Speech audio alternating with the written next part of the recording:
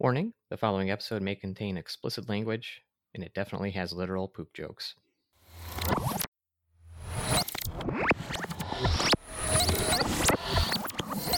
It is the 1630s in Rome, Italy. A customer enters a rather peculiar store to make a purchase. Hello there. My name is Julia Tofana. Welcome to my humble apothecary. I have a wide variety of scents and beauty products. And are you looking for anything in particular? Hello, I've heard good things about your shop. I was hoping to browse your perfumes if I might. I need to find a particular scent. Well, we have many to choose from. Do you have a special occasion in mind? Oh, I just might. I have a certain anniversary coming up. Ah, I see. Anniversaries are special occasions. How long have you been married? Oh, 10 years. You don't sound excited. Well, as you may know, not all marriages are easy. Oh, I see. You are having problems. I suppose that's true. Maybe it's a special scent you're looking for. Oh, I've heard certain scents can improve one's circumstances. Well, that depends. How exactly did you hear of my shop and services? Oh, I heard from a friend of a friend. Ah, I do have many friends. Some of them are very loyal customers. Depending on whether or not your special scent works, I too may be a loyal customer in the future. I'm thinking you're looking for a fragrance that may not be on the shelf. Well, perhaps I am. I keep a special stock behind the counter. This just might do the trick to solve one's marital problems. Is this the special scent I've heard so much about? I believe it is. This is a most unique cocktail. It has a lavender fragrance, but its ingredients are extra special and potent, if you know what I mean. I am looking for extra special and potent things. Well then, may I wrap this up for you? I suppose so. But, Yes? how much should I use? A first dose will cause mild illness, a second dose will make the illness worse, and a third and final dose will make you a widow in a matter of days. Wait, what now? Huh? What did you say? A widow? Yes. Is that not why you're here? Why would I want to wear a perfume that would make me a widow? You mentioned your husband and the difficulties in your marriage. Why, I did, but who doesn't? I think we just need to communicate more openly in our relationship. I was just hoping to find a scent he would like for our upcoming anniversary to, rekindle the flame and all. Oh my. Oh, okay, well, this is awkward. Yes, it is. In fairness, it seemed like you were hinting at something. Well, yes, but it wasn't what you were thinking. Which friend sent you here? Wendy. She said your services did wonders for her marriage. Oh, Wendy, that makes sense. She likes the rose oil scent. So does her husband, apparently. Nice couple. So, Yep. I just remembered I have a place to be that isn't here, so I'm gonna go now. Right. Oh, okay, then where are those bath bombs over there? Oh, yes, they are. Oh, maybe give me a couple of those. I wouldn't recommend those ones over there, but these ones here, on the other hand. Oh, okay, never mind then. Because they're made of poison, too. Yeah, I got that. They smell nice, though. Well, there's that then. Poor historians.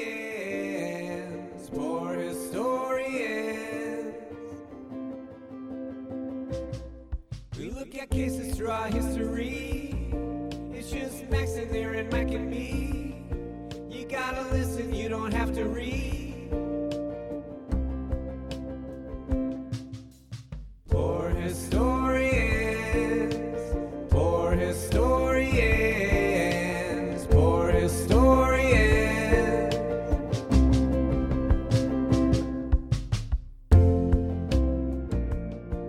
Welcome, everyone. This is Poor Historians, the podcast delving into the archives of medical history. As three practicing emergency physicians, we will explore the unusual ailments, treatments, physicians, and all related material having to do with the healing arts. I'm Max, and I'm joined here by my good friends and colleagues, Aaron and Mike. Gentlemen, did your food taste funny at all today? Yeah, I mean, I went to lunch. I had a little metallic taste, kind of in the soup I had. I don't know. I mean, it got a little belly pain, but I think I'm okay. We'll see. We'll see how things go. My food did not taste funny at all. It tasted fine. Oh, okay. Well, that's good. No reason I ask. No reason. Mm. Before we get started, I'd like to take a moment to remind everyone that this podcast is for informational purposes only. It is not intended to provide medical advice. It exists only to entertain. We mean that for every episode, but this episode super duper is not for advice for what should be obvious reasons here shortly. So, Aaron, what are you talking about? Well, I will get to that in just a second, but I kind of want to set the scene a little bit since, we're all emergency medicine folks here. And I feel like over the years, I've figured out that the patient we sort of help the most in our specific line of work is the patient that just shows up really sick, not breathing right, confused, low blood pressure, kind of unable to help us figure out what went on by telling us what they felt. And all of those folks have a broad list of things that could have gone wrong. And of all the doctors you'll see, I think the ER doctor is the one most likely to also consider totally whacked out shit that might have happened. Like, did you get bitten by a snake? If so, what kind? What shape was its head? Did you happen to make some tea or soup from stuff you picked up in the forest because you're living off the grid? Or did you recently go foraging? Were you in a fire? Was there a space heater in your trailer? Did somebody put something in your drink? And there's this whole list of crazy stuff that we kind of think about. Because we see it. Yeah, we do. We legit do see all sorts of this stuff. And I would bet if folks have gone through similar training, each one of those sentences that I just said would relate to very separate known crazy shit that can kill you or put you in a coma or make you sick or whatever else. So a huge section of other options come from stuff people take on purpose or stuff other people give to someone. So it's not always environmental. Sometimes it's poisoning. So I feel like of all the specialties, we're the ones most qualified to talk about poison as it relates to medicine. And we have a whole subspecialty of toxicology. And I love it because it's just a ton of stories about some shit that happened to some people that was kind of fucked up. And that's all toxicology is, just stories of crazy shit people cooked once and then they got really sick or whatever else. So, and it's a gigantic subsection of what we do. Totally. I think it's funny that you just read the foreword of the toxicology textbook just now. Yeah, we should write one, right? There's a lot of fucked up shit in the list in this book and you have to remember it. Somewhere, if any of our faculty toxicologists hear this, they are super excited right now. Yeah. And again, I want to emphasize none of us here I'm not saying I'm a board certified toxicologist, but it's a legit big subsection. I mean, it was on my boards. All sorts of stuff. And it is interesting because you can't run studies, right? I mean, normally, you guys know this, you're going to see if a medicine works, you compare it between two groups. You certainly can't do that with poisoning. I mean, because you can't do it perhaps ethically. For obvious reasons. That's true. That's true. Hard to get that one published. Yeah, totally. So, with that in mind, do you guys have a favorite poison or toxin? I think mine's it's good probably, to not answer that immediately. Yeah, mine, right, you're looking to think about it. Well, mine are just the weird ones. The weird ones you don't really think about. The ones that grow in your garden, like foxglove. I mean, what a great overdose. Yeah, I mean, it's one of the saying. How many times did you guys hear from any toxicology faculty that everything is tox, and it really is a matter of dose. What is my favorite poison? So all right, so. An interesting one you might not think about. I once almost knocked myself out cold by kind of inadvertently poisoning myself. So I had a homemade kegerator that I used to use with homemade beer. And when I was new to owning the kegerator and setting up CO2 lines, one of the lines had a leak in it. And so I would get this CO2 canister filled up, and then within a day or two, I noticed it was empty, and it was driving me crazy. So this was a chest freezer, and basically for 24 hours, it was just the CO2 canister leaked into a sealed chest freezer. And so when I was trying to check on it, and you're kind of leaning your head over, once I leaned my face below the lip of the container, and you breathe. Oh, that is so because cool. You 'Cause you it's- have to. I took a little breath in through my nose, and because all the carbon dioxide had replaced the air, I almost passed out within a second because Just I one went breath. into a 100% CO2 environment and took a breath for a split second. It was crazy. That's a cool one, because then there's physics too, right? Like the CO2 would have to be heavier than the air, so below the lip. Yep. Right? Yep. Exactly. And so I learned from that experience, and I actually opened the plug at the bottom to let it drain out, and didn't do that again. So not all poisons are liquids or plants. It's possibly a stretch, but that is my best almost self-poisoning. I've got a good one. This goes back to college. I was doing, I think it was my first organic chemistry lab. It was something simple. We just had to isolate caffeine from a tea leaf. And I sucked at labs. Like, I'm not really good at following directions, and I'm not a very detail-oriented person. So I ultimately, as I was trying to isolate caffeine, I made chlorine gas. So we had to evacuate the lab. It's Nice. Well, perfect. So everything is tox. Yep. And all this is to say the topic today is totally poison, which you'd think isn't medicine, but I think we've established really kind of is. So, poison story for today starts with a trial in 17th century Italy. And Italy, and especially Rome at that time, was religious and repressive, even if it was beautiful after the flowering of the full Renaissance a century or so before. And context is a little important, so just bear with me. So Michelangelo had left his mark, but in response to the Protestant Reformation... Michael who? Michelangelo? Okay. Michelangelo? Say so. I say Michelangelo. That's how I pronounce it. Did I say it wrong? No. I had never heard of the guy. I think he was going to make a Teenage Mutant Ninja Turtles reference. Oh, And then he yeah, decided that's not right. to. You're right. Nunchucks. Okay, Real cool. quick. So nunchucks. Yeah, real quick. What's the color of his bandana? Ooh, Orange. Yeah. Wow, nicely done. fast. Mm-hmm. Nice. Although somebody recently, there was a Raphael. I said that, they brought in their size, and it was one of you two. It was me. I didn't get it right away. Yeah. I was very Raphael didn't unimpressed do with myself. size? Yeah. I know. I just misheard it. It's like, I've seen it written so many times. But anyway. It looks like we're going to transition from Ninja Turtles to Spanish Inquisition. Please do.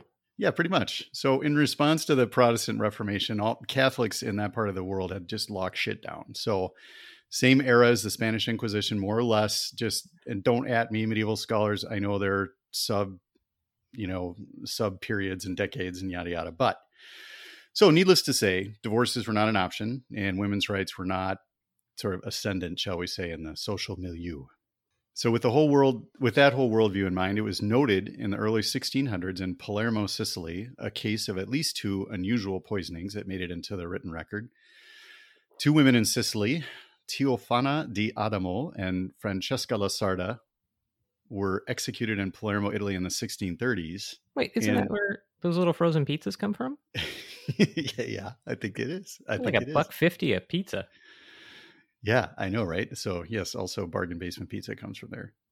Details are sketchy because this is the 1630s, but it's bad trial. They were apparently, there's arguments over how they were killed, but one of them was placed in a burlap sack alive and then dropped off the wall of the castle, which was considered to be a barbaric way of executing people. And yeah, that kind of tracks. I would it's just uninventive. I mean, in an age where you had like Iron Maidens and all these crazy draw and quarter horror shows, it's just dropping from a thing. Come on. They never used the Iron Maiden. It was never a torture device or an execution device. Really? Yeah. That's fake news? They didn't use it? No, yeah. They think it was created after to kind of play along the barbarism. I mean, that's what I know about the Iron Maiden anyway. It shows thought in, but they had drawing and quartering. They had, what's that one where you sat on a beam and then they put weights, like heavier weights on your legs until you split in half. I don't know. But that one sounds horrible. But I'm just saying that they were inventive. They put thought into it. There was like almost a poetry to it. And then here we were just drop you off a wall. Yeah, but still, it was public and it was considered to be a severe crime. Both were suspected of, I guess, convicted of selling a poison called aqua tofana that was used on abusive husbands. But the crime appeared to be quite heinous given the punishment of making this. So, and this poison, aqua tofana, became a terrible fear for centuries afterwards. Very famous poison because it was, well, maybe because it was wielded by women and because it could reduce men to nothing over days and leave no trace. That was kind of the myth of this poison, although in reality it's probably a lot more obvious at the time. But everything left no trace back then.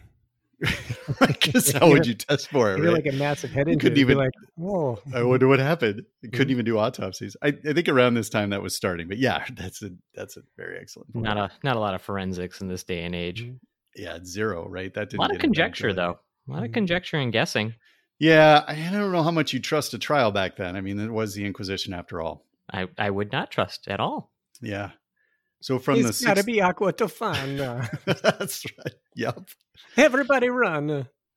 We're going to make it a pizza. Can I do that? I just did. Kind of punching sideways, I think. I don't know. I don't know why that was so funny. From the 1630s until another trial of poisoners in Rome in 1659, historical accounts say that this poison was used anywhere from 46 known poisonings to more than 600 when people were really scared of it. And that 600 number came from a later account in the 1800s. So I think the 46 is probably the most reliable number. It's a wide range. Yes, it is. So remembering that Rome at that time was repressive without any options for women, this poison was sort of a product of the times. If you were a woman with a husband you wanted to divorce or who was abusive and you had no way to get out of the marriage, what were you to do? Again, that was probably common. There were a lot of arranged marriages and just difficult unions and so on. So there weren't any above board options to kind of fix that problem. So part of the mythos of this poison is that wives had to resort to drastic measures. And there is, in a lot of accounts, is sort of hundreds of shady figures in the Roman underworld at the time who could help.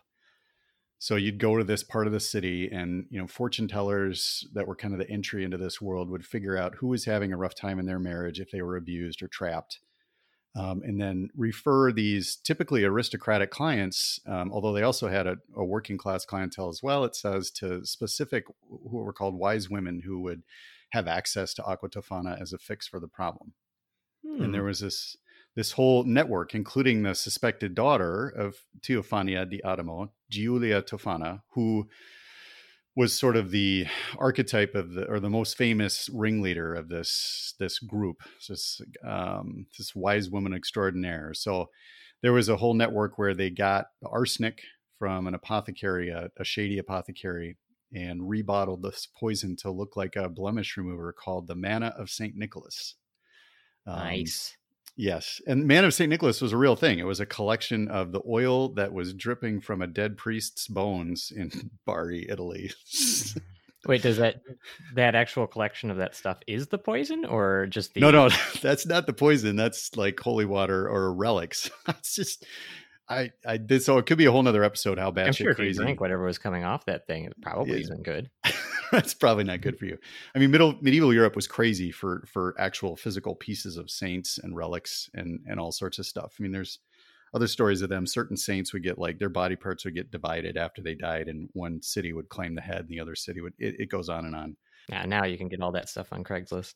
Yeah, exactly. So they were sort of disguising it as this other thing. And this Giulia Tofana was sort of a ringleader of sorts in this underworld that trafficked in poisons, but all sorts of other dark religious rituals, abortions at the time, and so on. And she had a lot of clients, according to the later trial, but she got away with it. She wasn't even the one that got caught. So story has it that she died comfortably in her bed in about 1651 or so. Well, it was her associate Sparrow who was eventually caught. Someone who had poisoned their husband confessed, they think, during confession with the church because it's all Catholic. And then the police actually entrapped Sparrow with an undercover officer who posed as an aristocratic woman asking for poison for her husband. And then they probably clapped the irons on right at the time. And threw her off a building. Yeah. Bye, buddy. It was off the castle. In a sack. I like the sack. It was just contains everything. Well, I wonder Well, if it's so they don't see how far they have to go. Like you might just think, "Oh, I'm flying." No, Yeah, is I it was like picturing the like flag? potato sack race. I just they just it go just all the seems way up to the head. unnecessary. I mean, what's the sack is great for cleanup. Is it just the existential dread of not knowing when you hit for that? That makes more sense. Yeah, it's probably more protective of the person they're executing, even though throwing off a building is like, Yeah, it probably Pretty doesn't gross. protect them that much, though, Mike. I mean, yeah, I know. Like they already know that they're done. Who knows? Yeah, You know, they didn't throw them in water, right? I think that would be pretty bad. that'd be terrible. Like, I mean, yeah, I don't know. They not in this case. so what's your favorite way to torture somebody? That's not torture. That's an execution. Torture is different. Oh, okay. Yeah. Let's get into the specifics of that. Yeah, or not. Let's. Yeah, we don't need to do It that. is just like, just mind blowing what humans used to do to other humans with very little information. You know, like this person. What if her husband had a heart attack? You're like, oh, you use Sopa Toscana or whatever that. Aquatofina. Oh, Sopa Toscana is that Olive Garden soup. It's really good. But It also has detrimental health effects, though. what does Aquatofina? No, the soup at Aqua- the Olive Garden. Oh, does it? Well, only if you eat all the breadsticks that come with Aqua Tofana. Yeah, Right? well, It's you'd have unlimited. to though. Yeah, it's unlimited. That means you But soak up the cannot poison. stop. Yeah. Mhm. It just boggles my mind thinking about it. Like Yeah. they used to do, like guillotines, hangings, all this stuff. I mean, the guillotine would be fine until it was time to sharpen it. Because I'm I was gonna say, the sure. guillotine was actually, if I'm not mistaken, developed as a humane way to carry out an execution because it was supposed to be so quick. Yeah, so that's actually executioners. Their job was to, especially I think in medieval times, was to. A lot of people died by getting their heads chopped off by swords. It happens. They had to do it one strike, and like Yeah. you actually bribed your executioner. You give them money or, family money. Just like make sure that it's one strike because you don't want them hacking away at the back of your neck. You want to give a good tip. I mean, you're going Yeah. to pay for it in the end if you don't. Mhm. So in this case, the authorities eventually hung 5 ringleaders, jailed 40 lower class prisoners, and shockingly let all the aristocratic clients and friends of Pope Alexander VII go without any significant consequences. In those times, the Pope was sort of the Pope King. So there are some fairly famous figures that were sort of implicated in this ring that never had any consequences. But they got the ones who sort of who ran the underground network. Well, in my reading too, it seems like poisonings are pretty prolific during that time period. After looking into this a little bit more, I saw that there's actually some unsubstantiated claims that Mozart, the composer, was poisoned with Aqua Tofana, and there was really nothing I found to substantiate that, but it is something that gets repeated throughout, and so I like to imagine how somebody who comes down with a sudden illness, probably during that certain time period, is like, oh gosh, I've been poisoned. I've definitely been poisoned. It's mid-17th century medieval Europe. I have been poisoned. And it's just interesting to think that through a little bit.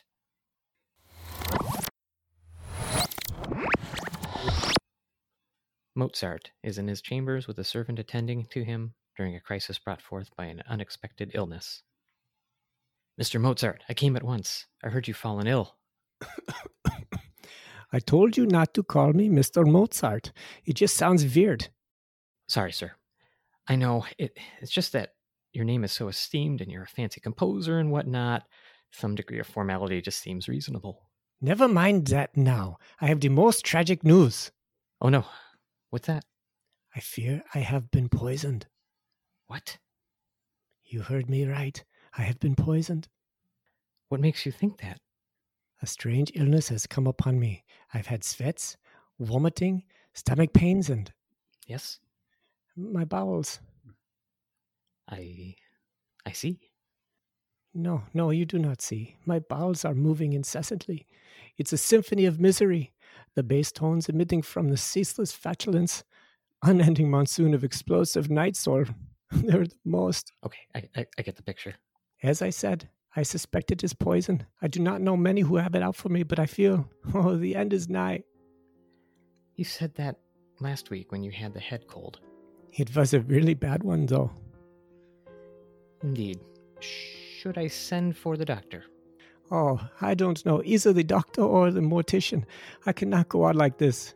I guess I could prepare some broth. That might do you some good. I cannot take broth. Every fluid I imbibe becomes the devil's effluent with supernatural speed. My chamber pot must be exercised at this point. Gross. Maybe you just have a stomach bug. I wish it were the case. It's the dreaded Aqua Tofana. I'm sure of it. Probably something you ate. Oh, the room is growing dim. Look, this is a bit awkward. Should I find some family to come sit with you or something? No, I cannot trust anyone at this point. I do not know how much time is left. Me either. This seems like it could take a while. I want it to be known that Wolfgang Amadeus Mozart was poisoned by a nefarious assassin. I want you to tell the story of my end. I suppose I could do that. Are there any details you want me to exclude? Do you have any evidence of this poisoning? Yeah, the evidence you need is over there in that chamber pot. Yeah. I can smell it from here. Seriously, do you know what this is like? Have you ever felt the dread of innumerable issues of hot, wet, feculent expulsion? It as if the fires of hell are upon the exit of my bowels, and with each unpleasant crescendo of my intestinal reverberation, a part of my soul withers and dies only to await the next insult, and the next, and the next. Wow. I will be sure to take this all down. Historians will from this day forward know the final moments of Wolfgang Amadeus Mozart were spent in agony. Maybe leave out most of the diarrhea stuff, though? Okay, I'll do that. Yeah, but there is so much diarrhea, though. It really is. It's breathtaking, in fact. Yeah, no kidding. You're Mozart. Yeah, I sure am. I'm so proud of that skit. And we're back. You know, it is my sincerest hope that one of my former English professors does stumble upon this podcast and knows that I took the English degree that I worked so hard to get before the whole medical school thing and have found a way to apply it during my professional life. Aaron, you were saying something about the poison Aqua Tofana. Indeed. So what was Aqua Tofana? That's the question. Based on a warning from authorities at the time, which listed violent abdominal pains as well as nausea and vomiting, and then subsequent confusion as symptoms, everyone sort of thinks it's arsenic.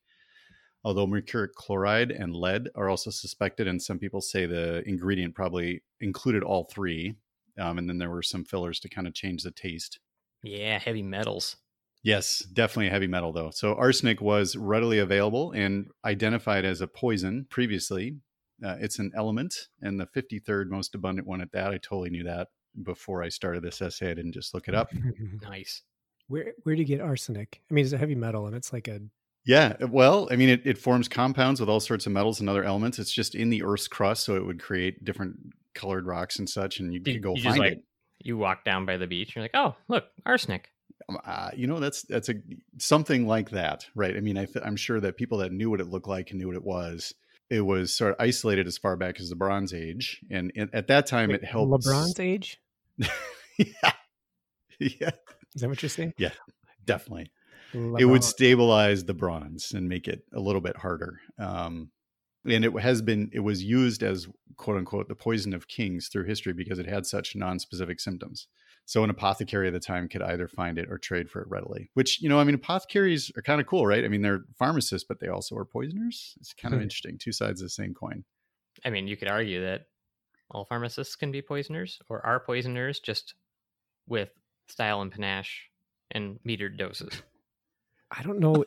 Somebody that poisons, are they called a poisoner? That sounds kind of dumb. I think that is a word. There was a movie called The Young Poisoner is Poisoner's definitely Handbook. a word. That is a great movie. I mean, it's a good movie. It's a solid watch. Let's put it that way. I think it was a good movie. But yeah, it's called The Young Poisoner's Handbook. So that's my source to suggest that it is a real word. Yeah, great book as well. Although Poisoner's Handbook was not so much, it wasn't plot driven. It was just a discussion of toxicology. Anyway, you guys all remember the ATP cycle, right? All the steps all the way through Krebs cycle in the circle. Hold on 1 second, Aaron. I have to cover my ears and scream into void. Do you know what the actual Krebs cycle is? The What? Krebs cycle is you remembering the Krebs cycle and then you forgetting the Krebs cycle and then having to relearn the Krebs cycle. That's Yes. the actual Krebs cycle. I mean, actually it's just a- tutored the Krebs cycle in medical school Oh, many times, and I poor absolutely do not thing. remember anything else about it besides roughly what it does. It's just a circle of pain. I don't even know if I remember that. Yeah. Well, but anyway, we don't want to bore the listeners with our knowledge. Why not? Somebody bored us with it That's true. Because I don't have it anymore. because it helps us in our daily lives. It does, right? Our bodies convert food into energy. That's the benefit of the ATP cycle or the Krebs cycle, and arsenic just fucks that all up completely. So it attaches to multiple enzymes more strongly than the other substances that those enzymes are supposed to use, and it blocks cellular respiration. So respiration isn't breathing at that point. It's the cells converting what we eat and breathe into energy and such. And cells all over, they just don't function well. So blocks a number of other enzymes too, and just wreaks havoc because of how it's shaped.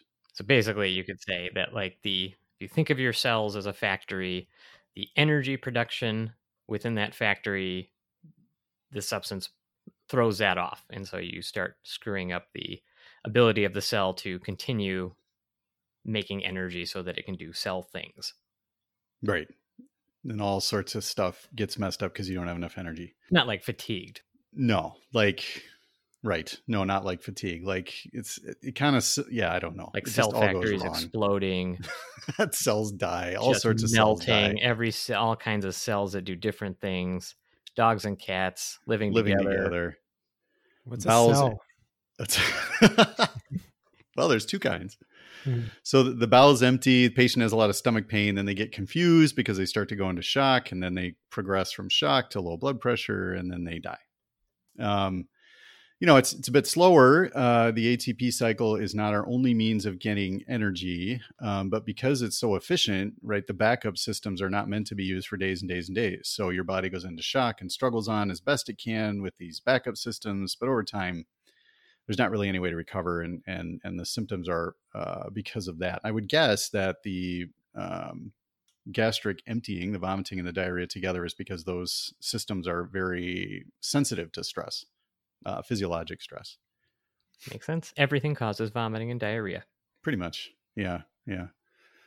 I mean, the fun part about toxicology then is trying to figure out a treatment. And in this case, the treatments include a group of agents that chelate the arsenic. So there are compounds that love arsenic even more than arsenic loves our cells. Those can be given intravenously, and they grab the arsenic so it's inert. And then over time, we get rid of it one way or the other, just eliminate it in all the ways that our body eliminates things. But I like to think of chelators as like they are molecules that basically form an envelope force field around whatever they are most attracted to, and they hang on to it until it leaves your body and can't harm you further.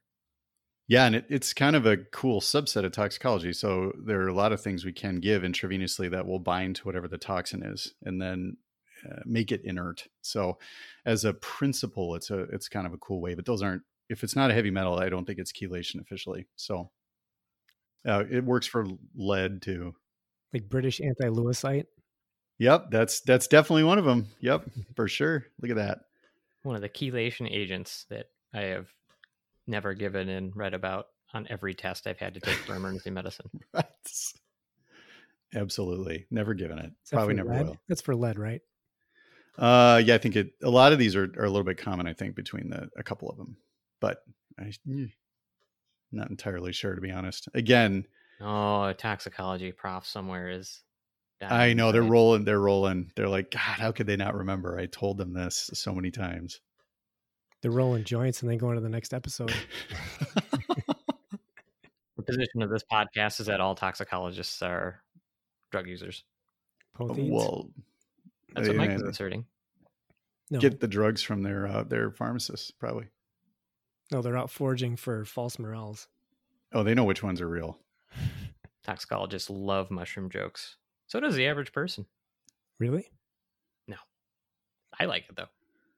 So yeah, none of these, though, were known in the 1600s. So people died of terrible diarrhea, then shock.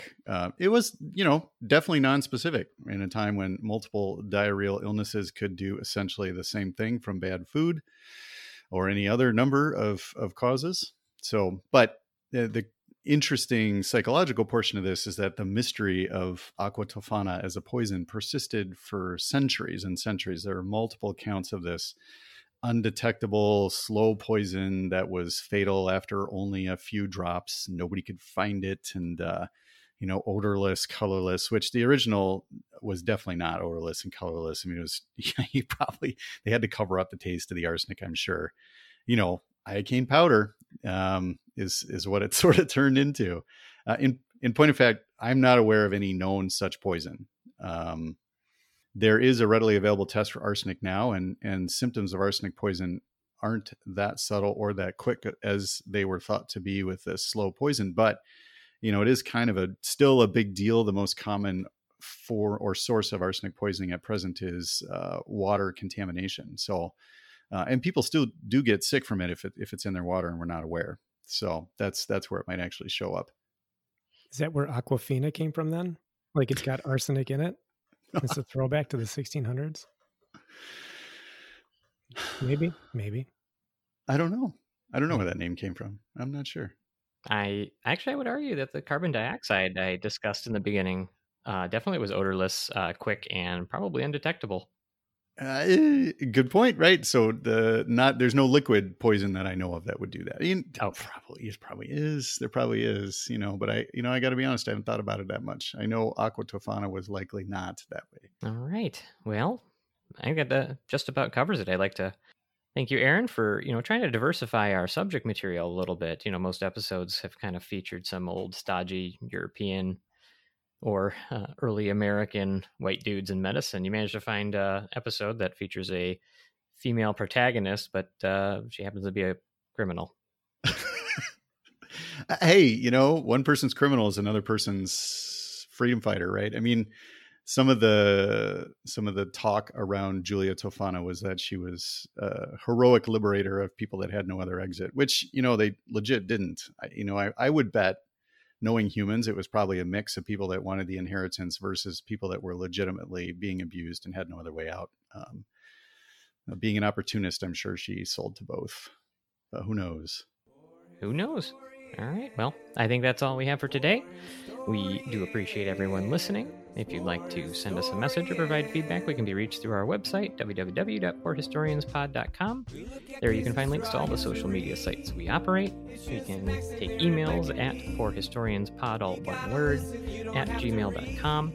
If you're old-fashioned, try training a carrier pigeon to deliver us a message. I'd be thrilled if that happened.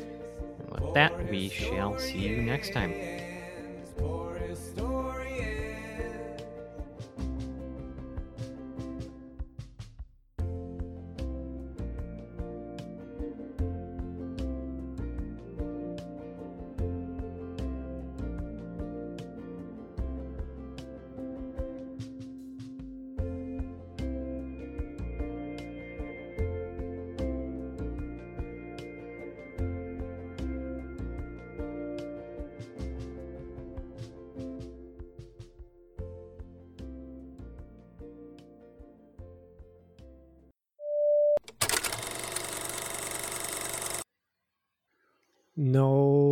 No shout outs or corrections or anything. I did find, I was telling Aaron that, when I check our stats, there is somebody who downloads from France. And I initially thought that this was probably a VPN, or somebody's just setting it to France, but it is consistent. And I think it's kind of a shout out. So on Twitter, I happen to notice that somebody who has commented on a few of our episode tweets, I believe this person lives in France and is very interested in medical history. So I actually think we have a totally legit French listener, and I'm sure you offended them with your terrare. Yeah, probably. It's just all of a sudden the listens just drop off a cliff. Like, sorry, we'll get rid of all the Italian. If that particular listener is listening to the outtakes and this makes it in there, yeah, man, cool. Glad you're listening. Yeah, I think that's great. We have an international podcast. Mm-hmm. That's right. We're famous. I'm not internationally known. You are by at least one person? Yeah, known to rock a microphone. Those must have been lyrics to a song. They were, yeah. Which one? Don't know the rest of them. I don't remember. I can hear it in my head, but I can't remember which song it is. That's the worst. I'm going out to do all my start putting out my Halloween decorations. As you guys know, it's kind of my thing every year. And so I'm going to make some new ones. I make these headstones out of that like high density foam, paint them, Dremel them out so they do end up looking exactly like stone. So, yeah, do you do this for all holidays, or is Halloween your big one? Well, there's only, I only do it for Halloween because it's he puts my a favorite headstone holiday out for Santa on Christmas. Yeah, it's at Christmas. I begrudgingly do decorate my house for my wife who loves Christmas, and I get mad when I see the Christmas displays in June.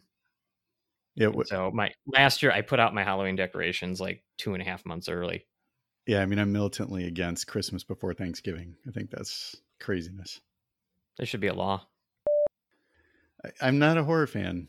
I just am not. Mm-hmm. I don't know. I get a little too scared. It's not. Yeah, I don't. It's not. It's funny because it's not a genre that I watch all the time. But around this time of year, I have my favorites and I go to them. And the worst one was I watched. Oh shoot! What was the one in the woods? The Blair Witch Project. I've never seen that one. And it was a late showing, and then I had to walk back. I was in college at the time. I had to walk back to my apartment. I was so scared. I'm like, I'm going to die. I was convinced I was going to die that night. At the time that Blair Witch came out, I was working at Blockbuster Video, like all of 16 years old or whatever. And so Blair Witch came out. It was about the same time that Sixth Sense came out. And so to this day, I have not seen The Sixth Sense because working at Blockbuster made me hate that movie so much without even seeing it, because it was such a phenomenon that people would call the store incessantly. We had like 1 billion copies, but they were like all rented out, and they were just always rented out. And they once they came back, people were waiting for them. They snapped them up, and you get all these angry phone calls. And it was just like, God, I hate this movie because it's causing so much freaking grief. And so a friend of mine who I was working with, he was like losing it. And because people were just really mean and obnoxious when we didn't have it in stock. And so, it's like the most popular movie at the time. And it's just people are treating us poor 16-year-olds like crap. So our small amount of power, he resorted to whenever people would call, he would pick up the phone. He's like, the guy's a ghost in the end, don't you? Sweet. I was going to say, just spoil it. It's like, Bruce Willis is a ghost. How can I help you? And nice. he got written up so much. That's hilarious. It was worth it though. That dude is to this day. I hate all M. Night Shyamalan movies.